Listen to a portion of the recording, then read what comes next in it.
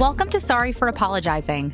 I'm your host, Missy Modell, activist, strategist, and recovering chronic apologizer.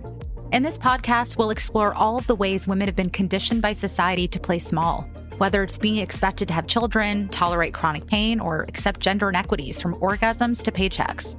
This season, we'll work to challenge the cultural beliefs that brought us here and discuss all of the reasons why we should be asking for forgiveness rather than permission. It is time to stop apologizing. Sorry for apologizing. According to the CDC, 1 out of every 5 women deal with heavy menstrual bleeding, also known as menorrhagia. We're supposed to feel embarrassed about the thing that happens so regularly that it's called a cycle? I don't think so. U by Kotex wants everyone to treat the most normal thing like it's the most normal thing. So check out their full range of pads, tampons, and liners to find out what works best for your period at ubykotex.com. 43% of first marriages end in divorce, 60% of second marriages end in divorce, and 73% of third marriages end in divorce. I did not know this. I would assume that the more marriages you had, the more likely you are to stay together. Clearly, this isn't the case. You'd think after all that experience, it would be easy to make it work, right? But it all comes down to choice. We all need to make the choice to do the work, to identify past patterns, to heal past traumas, but we're not necessarily doing that. We're losing the way we connect to others and ourselves. Religion is on the decline, and people are seeking community and connection more than ever before. We're lonely. And our guest today is trying to solve all of this. Julie Rice is the co-founder of the fitness phenomenon SoulCycle. I'm sure you've heard of it. She's devoted her life to building brands, community, and the customer experience. She's now the co-founder of Peoplehood, based in New York and virtually, a guided group conversation practice designed to help people create new relational habits. It's an incredibly exciting company, and I'm so excited to have her on today. Thanks for having me. It's so exciting to be here. And I just want to dive right in. So for people that maybe don't know you directly, they know one of your first children, which would be SoulCycle. Yes, So how did that even happen? Let's just get into that. absolutely. I had been living in Los Angeles. I had a whole other career before SoulCycle. I was a talent agent and I lived in LA for almost 10 years. I met my husband there. I'm from New York, but I moved there to follow my career. And when I decided to move back to New York, I looked all around for exercise that was like what I had experienced in LA, which was social. It was joyful. I'd go hiking with my friends. I'd go biking in Santa Monica. I belonged to a running club. My whole social life was really based around exercise. And I came back to New York. And at that time, circa, 2004, there was big box gyms. There were boot camps. You could compete against your neighbor. And what I really did not see happening in New York was exercise as lifestyle, joy through movement. And so I really saw a white space around it. And I will say I'm sort of a weird theater kid. I grew up always participating in theater productions and I love to collaborate. I love music. I love sets. I love actors. I mean, that's really why I loved representing talent. I love artists. I love people that can make magic. And I just saw a chance to really turn exercise into a small production. And what would it look like if we did it differently, right? If we branded it, if we made it an experience, if it was in that 1 hour that people were with us, it was sort of curtain up when you walked across the threshold from when the front desk said hello to you to curtain down when you walked out. And so that's really the way that we thought about it. And everybody thought that we were crazy to do a pay-per-class model because at the time, the model of fitness was get somebody's credit card swipe, charge them monthly, hope that they actually don't show up. Because group fitness at gyms is not actually a profit center. The way that big box gyms make money is from personal training. And so the more memberships you can sell when people don't show up, the better. But we really felt like creating a one-off experience and challenging people to re-sign up every time was a test for us. It meant that we had to be just as good every single time that you came as we were the last. And so it was really an experiment in delivering on a promise and creating hospitality. And more than anything, creating a community. And I will really say at the end, I'm a real joiner. My girlfriend sent me a screenshot the other day from her gorgeous gym in her building. And she said, I'm the only person here. You should come work out with me. And I thought, I would never do that. Where's the 50 people and the music and the time that it starts at and everybody cheering for each other? I love to join things. I love communities. I love neighborhoods. I love theater production. And so for me, the biggest thrill about creating SoulCycle was really being a part of that community. It's so funny you say theater because I viscerally remember, and even when I go to class now, the candles and the mood. And you're right. It's very cinematic. And that was never there before in that landscape. Listen, we experience design the whole thing. I mean, it's not scripted verbatim, but there is an outline of an emotional, a spiritual, a physical, and a musical arc that we take you through. And that is the way that we train our instructors. And if they do it, you're really taken on a hero's journey every single time you take a Soul Cycle class. And that is what we aim for. And at the end of the day, our goal was for people to find joy, to find empowerment, and to find each other on those bikes. And it was a thrill. We watched cities turn into neighborhoods and strangers turn friends. And even today, if I'm waiting at a gate of an airport and there's somebody else with a wheel and we're both wearing our wheels, there's a real sort of, I got it, you got me and I got you type of vibe. And that's amazing, actually, especially in today's world. And why do you think that's so important? Because I know you are such a community builder. That's, I feel like, core to who you are. Why do you think we need that right now more than ever? Listen, connection and feeling like we matter, especially on this planet, which is so disconnected. It is actually the thing that is the most important to human beings in this whole world, which is ironic because we spend so little time intentionally thinking or working on our relationships. Think about all the people you'll take a Zoom meeting with during the day that you'll never talk to again. You don't really have a purpose to be on that call with. And yet it's on your calendar. So you'll make that hour and you'll dutifully do it. But if your best friend needs to talk for an hour at night and you're too tired, or you should call your mom and spend that hour catching up with her, somehow it just it may or may not happen. We don't prioritize. We don't intentionalize those moments of connection. And without really doing something like that, we're watching people more scrolling, more isolation since the pandemic. And it's tough because you can see our Surgeon General, who's amazing and who is completely focused on our loneliness epidemic, has let us know that our social relational health is the number one predictor of the types of lives that we're going to live, both physically and mentally. And so it's time for us to really think about that. And for me, I actually find so much joy I know that you and I were both at the Knicks game last night, and that sense of everybody rooting for something. It was like for one of the first times, especially in a crazy world right now, you're in that stadium with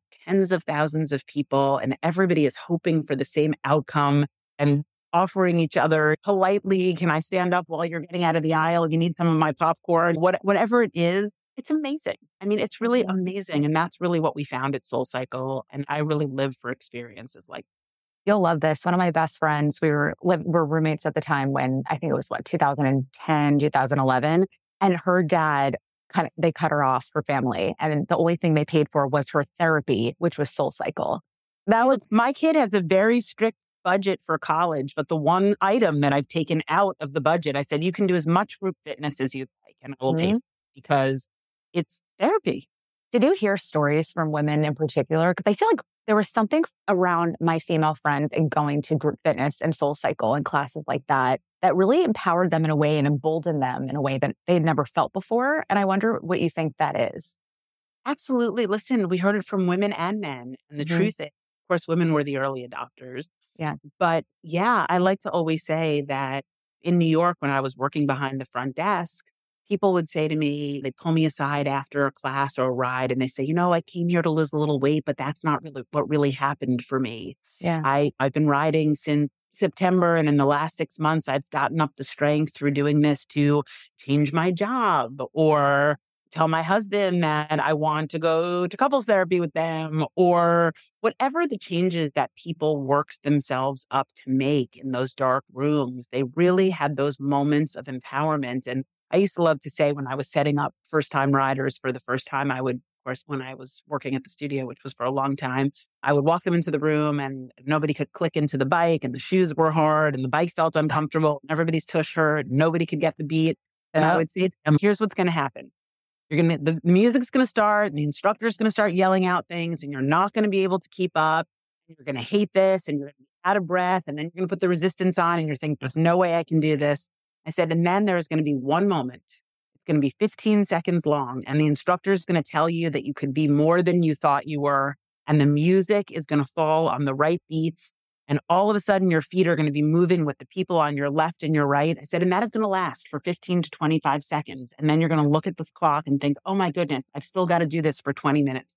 I said, but that 20 seconds is going to tell you to come back next time. And you will fall in love with that feeling. And that is the truth. There is always in those rooms, aha moment where you think you can be more than you thought you were, where you feel empowered by the people around you, where you feel like a part of something. And I think that those moments, when you stack them, like any sort of habit stacking or any kind of a practice or anything that you eventually can tangibly feel in your body, I like to describe it as like tingles in your toes and fingers. Mm-hmm. We have those moments sometimes. And I think when you begin to stack those moments, they make real change for you. Mhm. They really do create change. They empower you to make that change. And I even wonder, like, you going out with this brand new idea with your partner, Elizabeth, like, how did you even have the courage to do that? Is that just who you are intrinsically? Did you face any aversion? Because you really created something that had not existed. I just want to reiterate for the very few people that probably don't know what this is. First of all, I think we had no idea how hard it would be, to be honest with you. I think we thought we were starting a gym. Actually, what we were doing was creating a category. Yeah. Because in New York, I like to bring people back to sort of 2006 when we launched. There was no Lululemon. Mhm. In fact, the Lulus had just landed in New York from Canada, and they had a third floor showroom 5 blocks from us. And they used to bring us these tights nobody had ever seen as a gift for letting us ride in the studio for free. People weren't carrying green juice yet. Lifestyle was not yet a category. Wellness was not something we were thinking about. And so we were kind of inventing this category with a couple of other people. And so, I always talk about the first time the New York Times wrote an article about us. And I remember I had a 5-month-old baby at the time. And I remember handing Phoebe to Spencer and saying, I might be gone for a week. My phone's going to be ringing off the hook. I'm going to go to the studio. You take the baby and I'll let you know when things free up for me. And guess what? Yeah. Nobody called. Wow. Because nobody could understand it. Pay per class, standalone fitness studio in the rear lobby of a building on 72nd Street. I mean, it was crazy. And so we worked for a long time to create a category. And then, of course, we worked for a long time to create a business, but we did not know how hard it would be. And so I'm working on a second startup now. And I love to say that ignorance is bliss because this time it actually feels a lot harder. I have bigger expectations. I kind of understand the road that lies ahead. And at the time, though, I will say we really just put one foot in front of the other. And Elizabeth, my business partner, I like to always say, Elizabeth is a great entrepreneur and I am a very hard worker.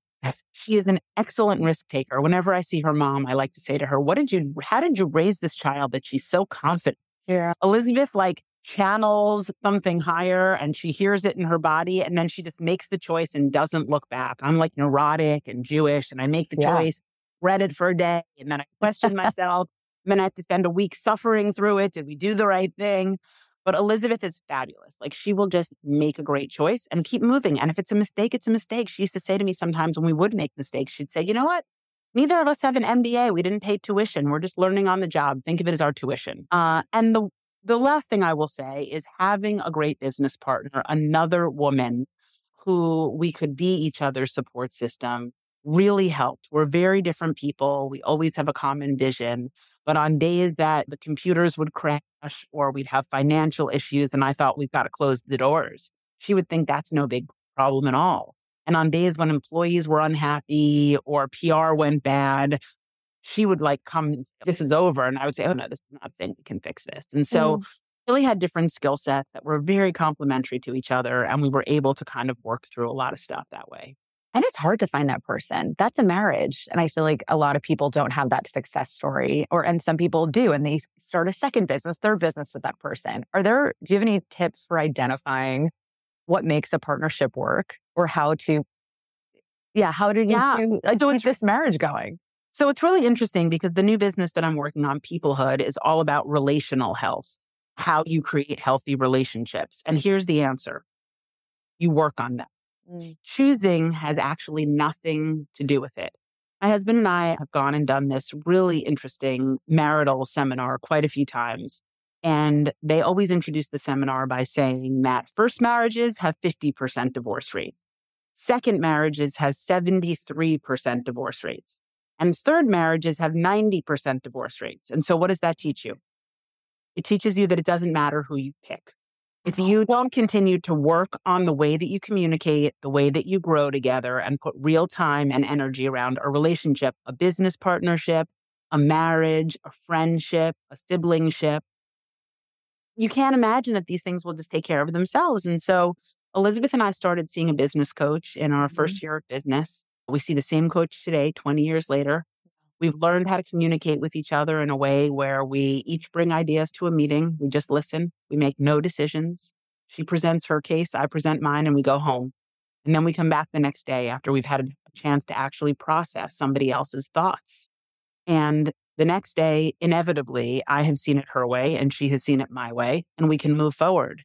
And that's exactly what we're teaching people in the rooms at Peoplehood. We practice something very similar where we really practice the listening, being a listener and being a sharer. And what does it feel like to just have that time to peel the layers of your own onion while somebody else is just listening to you? And then what does it feel like to really receive what somebody else is saying without judging them, without trying to connect to them, without giving them your advice, your opinion? It really does ultimately change a conversation pattern. And Elizabeth and I, and my husband and I, have worked very hard, both in 20-year relationships, to create a different kind of communication. And I think that's really what it takes to have a successful partnership. And just to be happy with yourself even, right? Because I feel like a lot of that is inner work. A lot of it is inner work. Like anything in life, it's no surprise when we take a pause to actually reflect. So much of what we do, so much of what we say, so much of what we feel just comes from a place of ego or self-protection or hurt feelings or the fact that we're all trained to win. And I think sometimes when you really take a minute to sit with something, which we never do, you can really understand your own perspective differently. You can really understand your own happiness, your own self-worth. You can make different decisions for you, as well as for someone you love. For my husband and I, we started to be unable to communicate around the time we had our first daughter, because all of a sudden we went from being two people that could be in this great fun relationship, but still do whatever we wanted when we wanted to being two people that really had to make sacrifices and compromise. And we were having one conversation about whatever the topic was, whether it was who was going to come home early to watch the baby, who was unloading the dishwasher, who was doing what. And the conversation was really always the same, right? Whose time is more important? Who is more important here? That was the conversation. And ultimately, you learn to diffuse these conversations and get to a point of I feel rather than I want to retaliate. Where you are this person. You were versus like, you made me feel this way. Correct. And that really changes the dynamic, especially when you love somebody. Your intention is not to hurt them or to make them feel bad in a relationship. We're just all out there protecting ourselves all the time. And so when you really do step back and take a minute, it's really unbelievably powerful. And just speaking of your dynamic, because in our brief but powerful time together as friends, we talked about your dynamic and how you did start this company and how did you negotiate what time is valuable? Because you're out there working and building. How did you figure out what works for you two as a couple and as a family? I would say that we've been married for a long time and things have obviously changed over time as well. I think that for Spencer and I, because we are able to communicate, we've always been able to navigate pretty well. I think that any relationship is a give and take. And there are always moments in a relationship where if you're a supportive, loving partner, you can look at the other person and say, oh, that person really needs me right now. And that's kind of the way that we navigate our relationship, and with my children too. People always ask me as a mom, how do I handle work-life balance? And I always say, I'm just really in touch with my kids and there are days that I know that they need me. And I'm also really in touch with my business. And there are days that I know my business needs me. And I make the best choice that I can, toggling back and forth between those two things. And nothing is perfect, but it's kind of a game time decision. Some days people in my office know I had to clear my calendar today. Yeah. My kid had a bad day yesterday, or she's homesick and she just needs her mom. Or my kid has to understand, like, I can't come to something because I need to go speak at something and there are 2,000 people sitting in an auditorium and they didn't schedule your book report reading out loud until yesterday. Yeah. And you know what? It's okay. It's really okay. I think all of those things are okay. Life is a series of choices. And I actually feel like as long as you are in good touch with all the parts of your life, you can make good decisions. I love that so much. It's interesting because, like, the idea of choice. And I think a lot of women who choose to focus on their career, like, even for me, I'll be honest, like, just turned 37.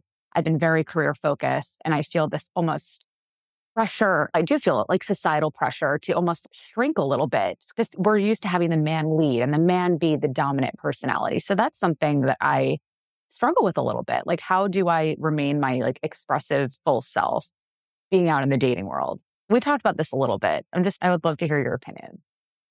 My opinion is that you have to find somebody who gets your expressive full self. Mm-hmm. It's funny. Again, people always ask me, how did your girls feel about you being such a working mom and whatever? And I Yeah. always say, my girls know who I am. I'm the same me in front of my girls as I am when I am at work. Like, my girls see who I am. They would think it was weird if I wasn't getting dressed in the morning with them to go out and live my day and have something that I'm excited about at the table that night and waiting for my turn to share also. That's who I am. And again, when you talk about choices, I couldn't have made a different choice. But like I said to you, I'm a joiner. I love collaboration. I love teams. I love learning. And so for me, I will always put myself in the center of those things because it keeps me alive. Really. It keeps me engaged in the world. And I think for my kids and for my husband, me being a person that's engaged in the world is good for them. My kids see a mom, but also a person that is continuing to grow and learn and be interested. And I think that finding a partner that understands who you are and what you need is most important. I love to tell young people that are dating, the first thing I always say is you can't date somebody's potential. So That's true. we all meet people and they're not quite right now, but we can see who they're going to be. And we spend years and years dating who they're going to be. And whether or not they're ever going to be that is a total question mark. And usually they're not. I always say when people tell you who they are, you should believe them because that is who they have the capacity to be. But it's the same thing in the other way too. If you show somebody who you are, if you are able to be the real you, then somebody can make a decision about if they are compatible with that. My husband and I showed up in our relationship and I was a workaholic. In fact, we have a lot of funny stories. I love working. We have a lot of funny stories about, there were a couple of times we both worked in the movie business when we both worked on deals together. And we were in the middle of one very important deal. And let's just say that we were closing a deal for a client that was bigger than either of us had ever worked on. And I get a text from him saying he's going to have to drop off the call because his fantasy football draft is starting. And I'm thinking to myself, there's no way this 20-something-year-old guy is dropping off like a $2 million movie deal, which was the biggest thing that we had ever seen. And sure enough, like 30 seconds later, I am on the phone with the publicist, client's wife, the lawyer, and there's like a dial tone. There's no agent to be found. And what made it worse is the agent is like my new live-in boyfriend. Did that turn you off? Or you're like, yep, that's the man I love? You know what? We're both who we are. We're both who we are. Yeah. And so all I'm saying is we came to the relationship the same way we are in the relationship. And I think that's really important. I do. To have to shrink for anybody does not end up in a good place. And also, I feel like I make the fatal error of projecting. My mom calls me shallow hell in the sense that I think everyone's beautiful and I think everyone's amazing. And I see everybody through these rose-colored glasses, but it comes to a detriment even in dating because I give them the benefit of the doubt, maybe too much. And I put them on this, I ascribe to them as perfect. You know what I mean? Like just, they're great and let things fall to the wayside when I should not. It's funny.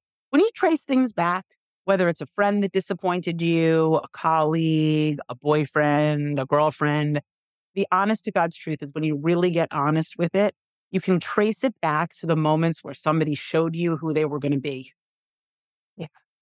And so you're obviously so in tune with the human condition, I'll say. And you didn't have, I don't know, but you could have done anything. Why did you choose peoplehood as the venture to step into next? And did you know you wanted to do something equally as ambitious as SoulCycle? Because this is you're building another category. Yeah. Look, first of all, I will say I'm not sure I'm in touch with a lot of human condition. I think that if you wanted to do a follow up to this, you could talk to my husband, who would probably tell you I'm not that self aware in a lot of different ways. But I will say, Elizabeth and I really had been thinking about this for a long time, because what we witnessed at SoulCycle was so special, watching the way that people could connect with each other, and they would leave these dark rooms and the music would stop and the instructor would go away, and they understood what it felt like to actually feel the way that they did about the person on their left and their right. And yet they didn't have the tools to express those things. They didn't have spaces to have conversations like that. And I think as time has gone on and watching the way that the world is moving, I have two daughters, one's 12, one's 18. I look at the 6-year age difference between them, and the way even you'd think an 18-year-old would be terrible on social media. But the truth is, her social media habits are so much less than even my 12-year-old. Generation gap, even in those 6 years, is wild to watch, right? My 12-year-old never watch a movie. A movie is a format that is not tolerated for children that age. A TV show, a half an hour sitcom, is almost too long. Her consumption, long form, is YouTube. Like 3-minute videos? 3 to 8. Yeah. Watching what is going on in the world and the way that religion is on the decline. People aren't going to offices anymore. TikTok is robbing young people of their attention spans.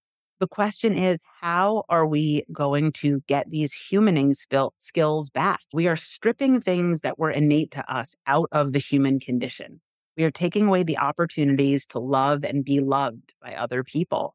And really, Elizabeth and I create things that we want to participate in ourselves. We create products that we want to use. I always like to say, yes, there's a small business plan, but usually it's more of a calling. And that's what this one felt like also. And so, listen, it is hard. This one's harder than last time, convincing people that they want to sit in a room and talk to each other about the way that they feel, or have an epiphany, or, by the way, become more self-aware, because self-awareness is hard. Whether you realize something great or whether you realize something difficult, processing is hard. But I really believe, like those moments at SoulCycle where you get those tingles in your fingers and your toes, that's what self-awareness feels like. It's those same tingles. And when you begin to compound those moments, I also think you begin to change over time. And that is really interesting to me, the way that people can change. Listen, in the same way that I told you can't date somebody's potential, I also do believe people can change. But the thing is, people have to want to change, and change is work. And so at Peoplehood, we're really trying to help make change accessible. And there's lattes, and there's cool hoodies, and it's a great brand, and it's all the fun and all the music and all the great people leading these gathers. And it's a mission. It's another mission, and we'll see. I'm a lot older now. Is there a prompt you'd want to give to our listeners today, just to sit with and reflect on?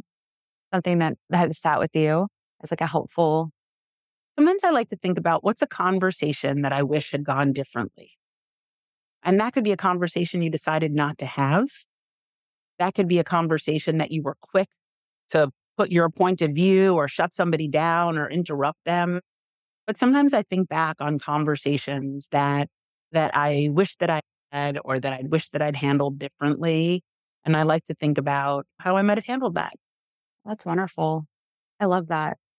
And just being the unapologetic, incredible person that you are, we ask everybody, what are you sorry for apologizing for?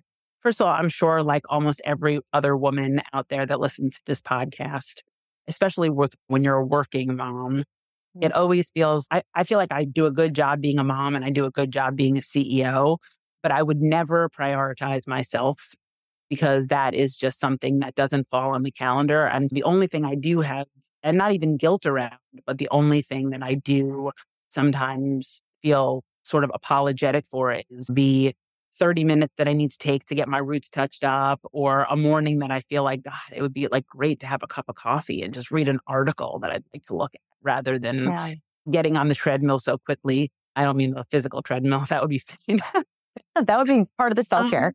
So it's interesting. I think at age 53, I think I'm finally ready to stop apologizing for needing a little time to take care of myself.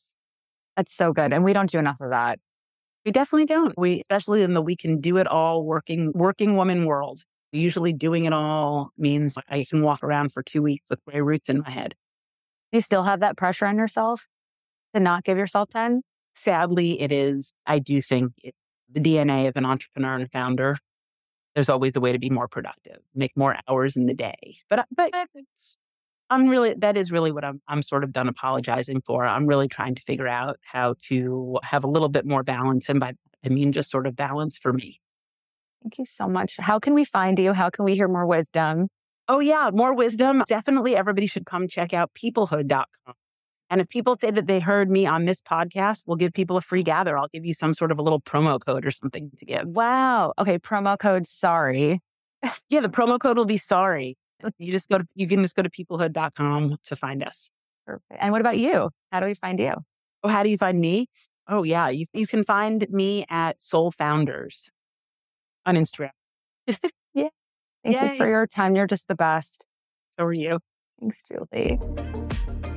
Thank you for listening to Sorry for Apologizing, brought to you by Rescripted. If you enjoyed this week's episode, be sure to check out the show notes to learn more about our amazing guests. To stay in the know, follow me at Missy Modell on Instagram and TikTok, or head to rescripted.com. And don't forget to like and subscribe.